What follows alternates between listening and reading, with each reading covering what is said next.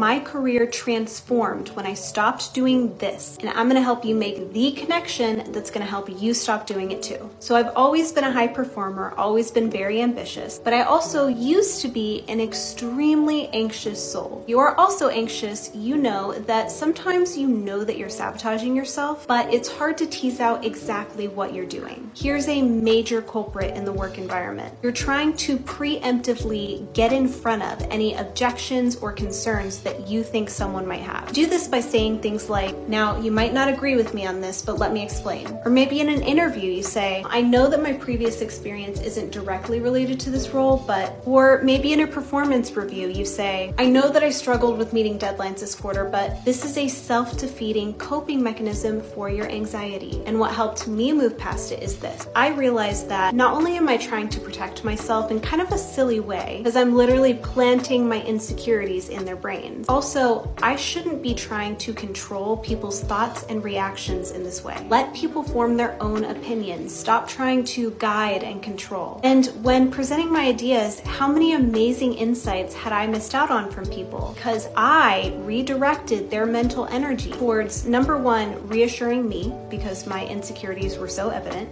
Number two, towards the seed that I had planted instead of whatever creative direction their brains were going to go had I not primed them. Priming stems from perfectionism, from overthinking, and from a need for control.